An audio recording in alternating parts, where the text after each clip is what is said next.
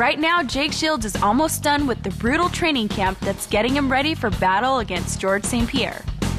In the midst of his busy schedule, Shields took time to answer questions from you, our loyal fans. This is Direct Hits.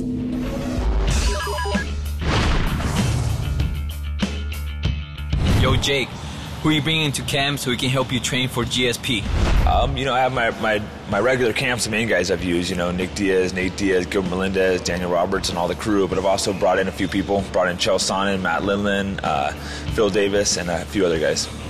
Hey, Jake, I'm a big fan. What advice do you give young fighters hoping to make it in the UFC someday? I think just, hard work and stick with it. It's, you have to think about, make sure you really want to do it, because it's not easy to make it at a high level. And also, it's really important to find a good team and good coaches and surround yourself by people that really know what they're talking about. Hey, Jake, I know you still rock climb. What is the toughest climb you've ever done?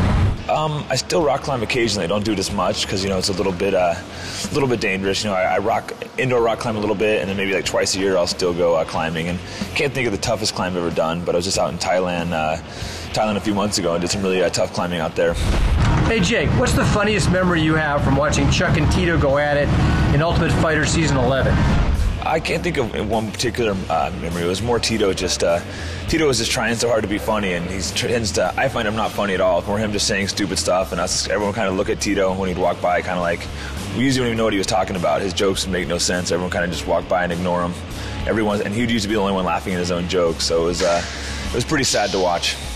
Hey, Jake, as a fellow vegetarian, I want to know what your favorite power meal is when you get ready for a fight.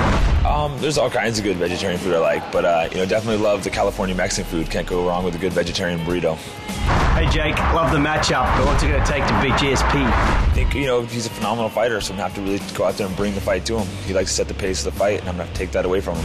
Hey, Jake, huge fan. What's your prediction for the fight? I think this fight's going to be an all-out war. GSP is one of the best fighters of all time, so I'm not going to go out there and claim it's going to be an easy fight, but I see myself pulling through and winning.